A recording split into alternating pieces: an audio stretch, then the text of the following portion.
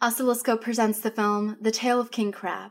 The International Cinephile Society hails it as an atmospheric masterpiece and an unforgettable chronicle of humanity. The sumptuous Italian fable of love, adventure, and redemption across 19th century Tuscany and Tierra del Fuego opens April 15th exclusively at Film at Lincoln Center. The Cannes and New York Film Festival favorite is proudly supported by Cinema Made in Italy. For tickets, visit filmlink.org/crab.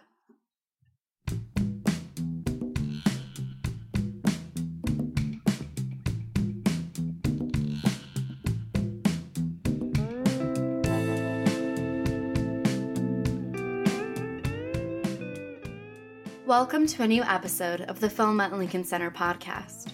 This week we're featuring a Q&A from the 59th New York Film Festival with The Tale of King Crab directors Alessio Rigo de Rigi and Matteo Zopis, and NYFF programmer Tyler Wilson. This rich, engrossing fiction feature debut from documentary filmmakers Rigo de Rigi and Zopis takes storytelling itself as its subject. Based on a legendary figure about whom the filmmakers first heard while making their previous collaboration, 2015's Il Solengo, this rousing, bifurcated tale follows the improbable adventures of Luciano, played by a bewitching Gabrielle Cili, a village outcast in the late 19th century rural Italy. In the film's first half, set in the countryside near Rome, his life is undone by alcohol, forbidden love, and an escalating quarrel with a local aristocrat. In the second, Luciano is in the distant Argentine province of Tierra del Fuego, hunting for a mythic treasure with the help of a compass-like crab. Rigo de Rigi and Zopis have created a highly unconventional narrative of redemption, alternating images of grandeur and folkloric idiosyncrasy. The Tale of King Crab opens exclusively in our theaters this Friday. Get showtimes and tickets at filmlink.org/crab. I'll start with what Matteo brought up in your introduction. This is your first step away from documentaries, but like your two previous films, it's still rooted in legend, specifically through this legend told by these hunters. So I'm just wondering if you can maybe illustrate a bit more how you came to learn this story and sort of what made you ultimately decide to make it your third film, make it your third part of this trilogy that you mentioned. We were having lunch at this hunting lodge where me and Alessio shot the previous two films. And the contrary of the other films, which were full of details and stuff, in this new film, the elements that the hunters gave us were none. We didn't have anything. So the more we tried to pull out from them, the less we had.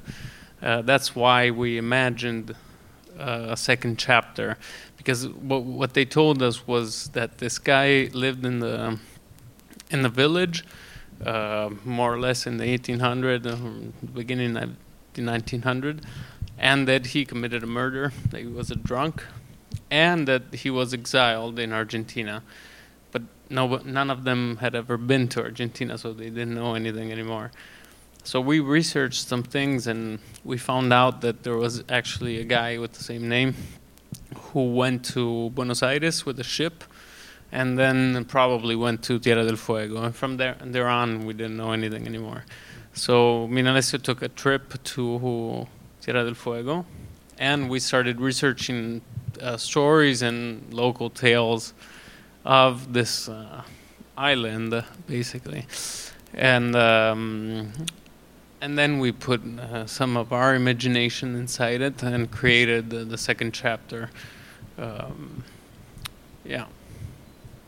So, what made it important to you to include this sort of documentary aspect, this framing device, really, of these hunters telling this story? Why was that important for you to include that in this film?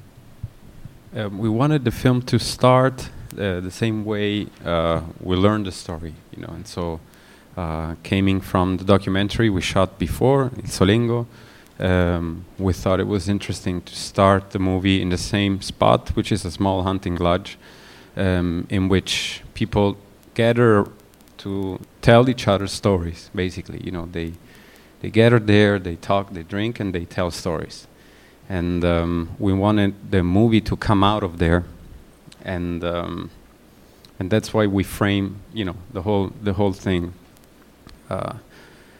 with that, you know, that the whole thing, even though then it explodes somehow, the narration in the second chapter, it all comes out of a very small hunting lodge in a very small village near Rome.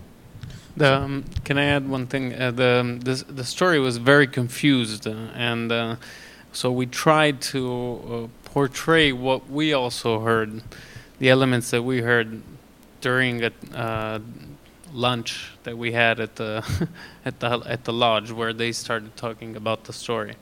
That's why it's so confused compared to the other films, where actually we tried to reproduce exactly what we heard. In this case, we start from what we heard, which is a very confused story, and then we bring it on screen and abandon it. So I am curious about these two distinct parts that the film has. You know, I'm curious when you began shooting, for one, and it does feel to me when I'm watching the film again that they are distinctly different stylistically. I think the first part of the film is filled with singing.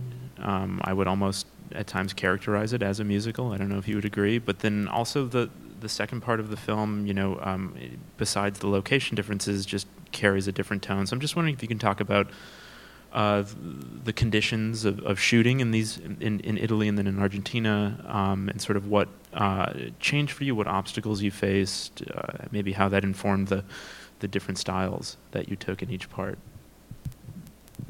We shot the entire film during the pandemic, actually, thanks to the wisdom, I say, of our producers.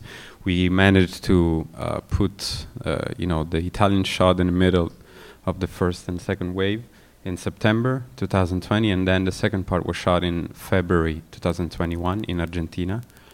We used two different crews, except from the main character, of course, and the DP, Simone D'Arcangelo.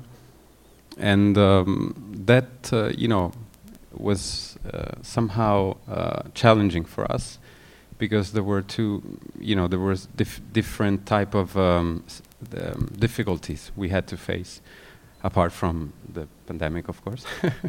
The first part was we all shot, we shot the entire thing in a very small village near Rome, with all of the village, basically.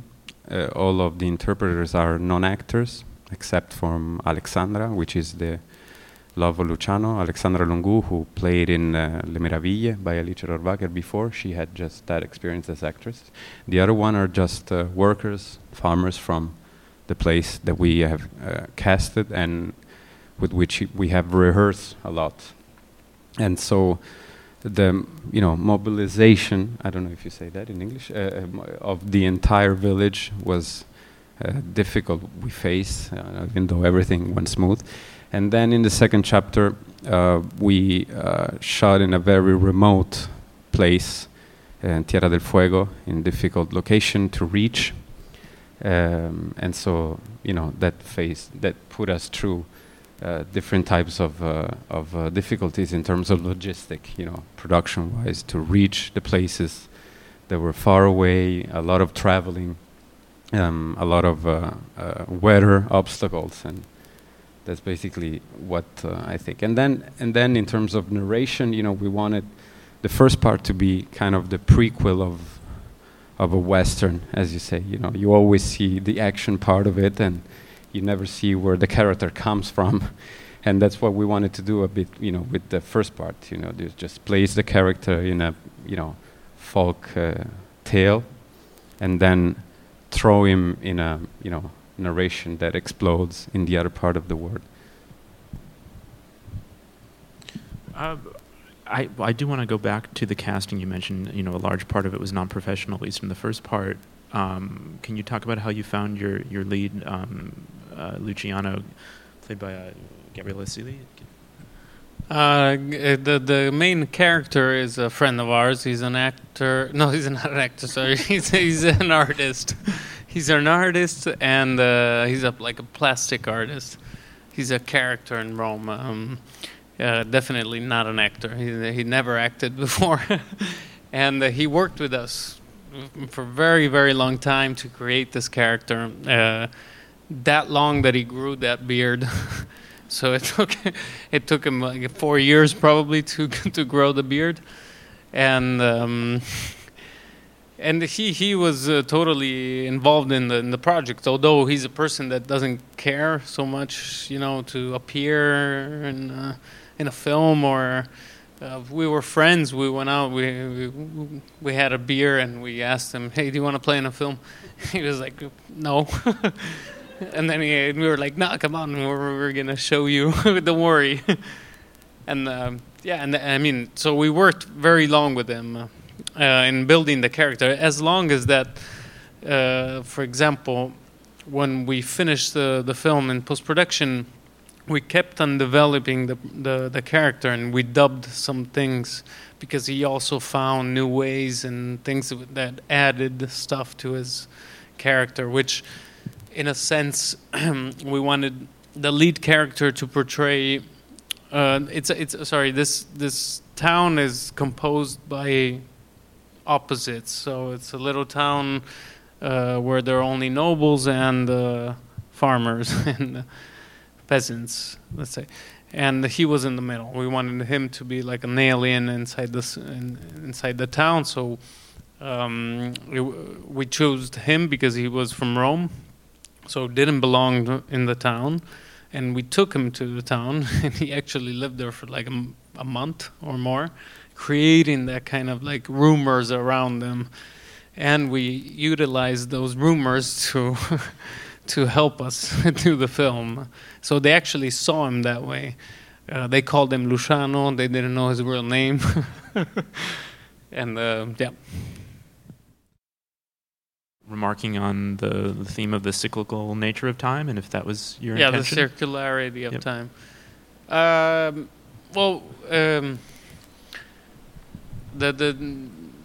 Sorry, I had an answer, but now I forget. Sorry. Let me think. 1 second. Yeah, of course it was. C'è un circolo una circolarità nella storia, cioè inizia, poi lei muore, lui ritrova. Yeah, I mean, we always wanted to. We basically wanted to tell a love story. That's what we wanted to do. So. The fact that Luciano, the main character, goes through all the troubles in the first part, in which he struggles to find a place, in his town, and can't, and kind of spoil everything all the small things he can have, like love, for example, and then he spent the rest of his, life, if you want, in the second part, in these adventures. Path to realize that what he's searching for, is, to find, reconcile, to find redemption somehow, and so find himself again in the spot in where supposedly there's the treasure, and that's the love he had destroyed. And then, in terms of circularity of narration, of course, there's something, that we have talked about, and we kind of left there for people to, feel what they want. Yeah, there was this. This is not in the film, but it's one of the talks we had. Dino Campana was a poet, and he went to America, and he did all kinds of things. And then people questioned if he ever went to America. So that was also an argument that we had. But yes, there is more the love and the redemption theme inside the film. Yeah, so the stories that are told, get bigger and bigger from one person to the other. So one tell one thing, the other one tell one thing, and so it gets so big that it becomes like an adventurous film in the other side of the world, in the end of the world, searching for gold, and at the same time, it's such a simple thing, of a character struggling and searching for his true self. What we wanted to do is like start from an oral tale, so a story told at a table, orally, that is told orally, and then this story, as it gets transmitted and it gets passed on to other people, it intersects other stories and it forms new stories, and each time it passes, there is something different told, and at the end, it is transported on the other side of the world, and it gets, like Alessio said, bigger and bigger, and in this case, it becomes a legend. So that was our main intention, and it's been part of our collaboration, let's say, the oral tradition. I want to go back. I touched on the music in the film a little while ago, and I would want to hear more of your thoughts on this, between the singing that we hear in the earlier part, but also the instrumental music that we hear throughout the film, I think just is so strong, and it's so powerful in the film's effect. I'm just wondering if you can talk a little bit how you worked with your composer between the songs that we hear early on in the film and then just the score throughout. Our composer is called Vittorio Giampietro, and we worked together, first of all, researching like local folk songs. And the more we researched, the more we came to realize that these songs are very similar in all Italy. They're actually similar to many other folk songs in Europe, and in the Balkans, for example. But so the melody and the metrica are always the same, but the words change from region to region. And many of these songs actually reminded us of things that we wrote and things that we heard in the film.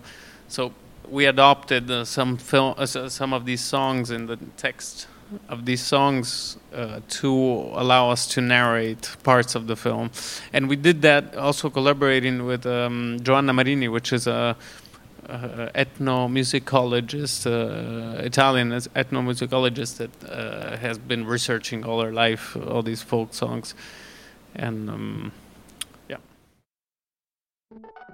Hi, I'm Clinton Crute. And I'm Devika Girish. We're the editors of Film Comment. The Film Comment Letter is a free weekly digital newsletter featuring original film criticism and writing by Film Comment's editors and brilliant contributors. The letter delivers exclusive features, reviews, interviews, streaming picks, news, and more directly to subscribers' inboxes every Thursday before they're published on filmcomment.com the following Monday. Sign up today at filmcomment.com to get the letter every week. Support independent film journalism. Support Film Comment. Question was regarding the theme of masculinity and the role of social structures, or if that was on your mind as you were making the film. Well, yes. In the previous film, we structure... I don't know why I'm answering you talking about the previous film, if you watched this.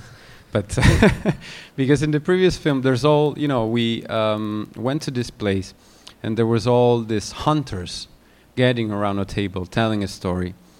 And so the story they were telling will describe the hermit that would live, apart from society, an outsider, let's say. And so they had such a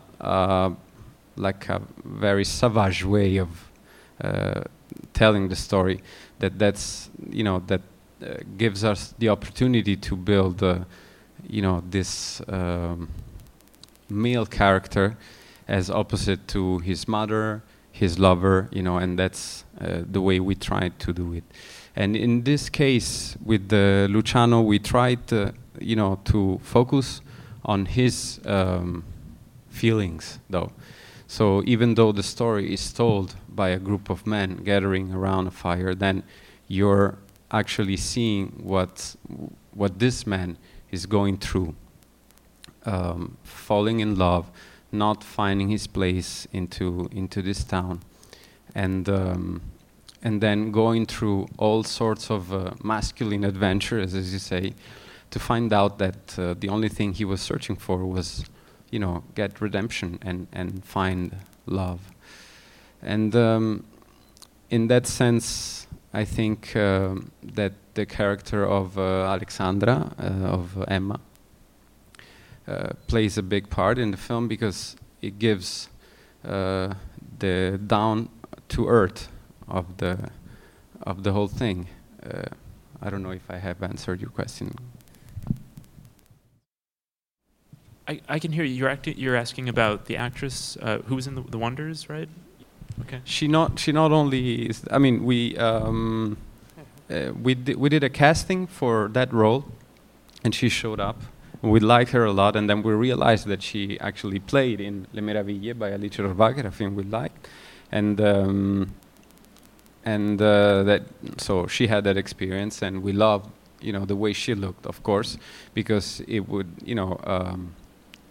it would bring us back in time somehow, and gives us that fairy tale aspect, aesthetic aspect to it that we were searching for. But also, what we loved about her was the strength she brought to the character, and so the way we had written her character and got enriched. Rehearsing with her, talking with her, and so that's what I think struck us most of her as an interpreter and as a person also. That was more of a comment, so I'll take one more question. Way in the back, yep. Question was about the overall look and cinematography. If you can maybe comment on that. Our cinematographer is, we chose a very young cinematographer. We wanted to do a film with somebody that was similar to us, who he has a lot of experience with films, but in another sector. And we worked really long with him. How do you say? Looking at pictures, paintings, millions of movies, and we came up with the idea that we wanted to have a more claustrophobic view on the first part of the film, and instead of a more open view in the second part of the film, where there's only landscapes, and so to open the world to let's say America in that sense. So big skies, and we chose to shoot in a film mainly. We also shot some things in digital because it was because digital performs very well in darkness, and because in the end of the world, and at the end of the world as well, because there's no more laboratories. So, but the main idea was to shoot everything in film, and we liked this painting kind of painting effect that it has, and you immediately recognize something that you have seen when you're a kid, which is films made on film. And but there was a big sharing process with the director of photography, and not only with him. It was a choral experience. This film, it was made through the help of many friends and girlfriends and producers, and so we shared many paintings in general, images. Well, it really is a beautiful film. I'm glad we got to screen it in the Reed. I'm afraid we really are short on time. We have the screening starting in a minute. But Alessio, Matteo, thank you so much for coming here. Thank you very much. Thank you.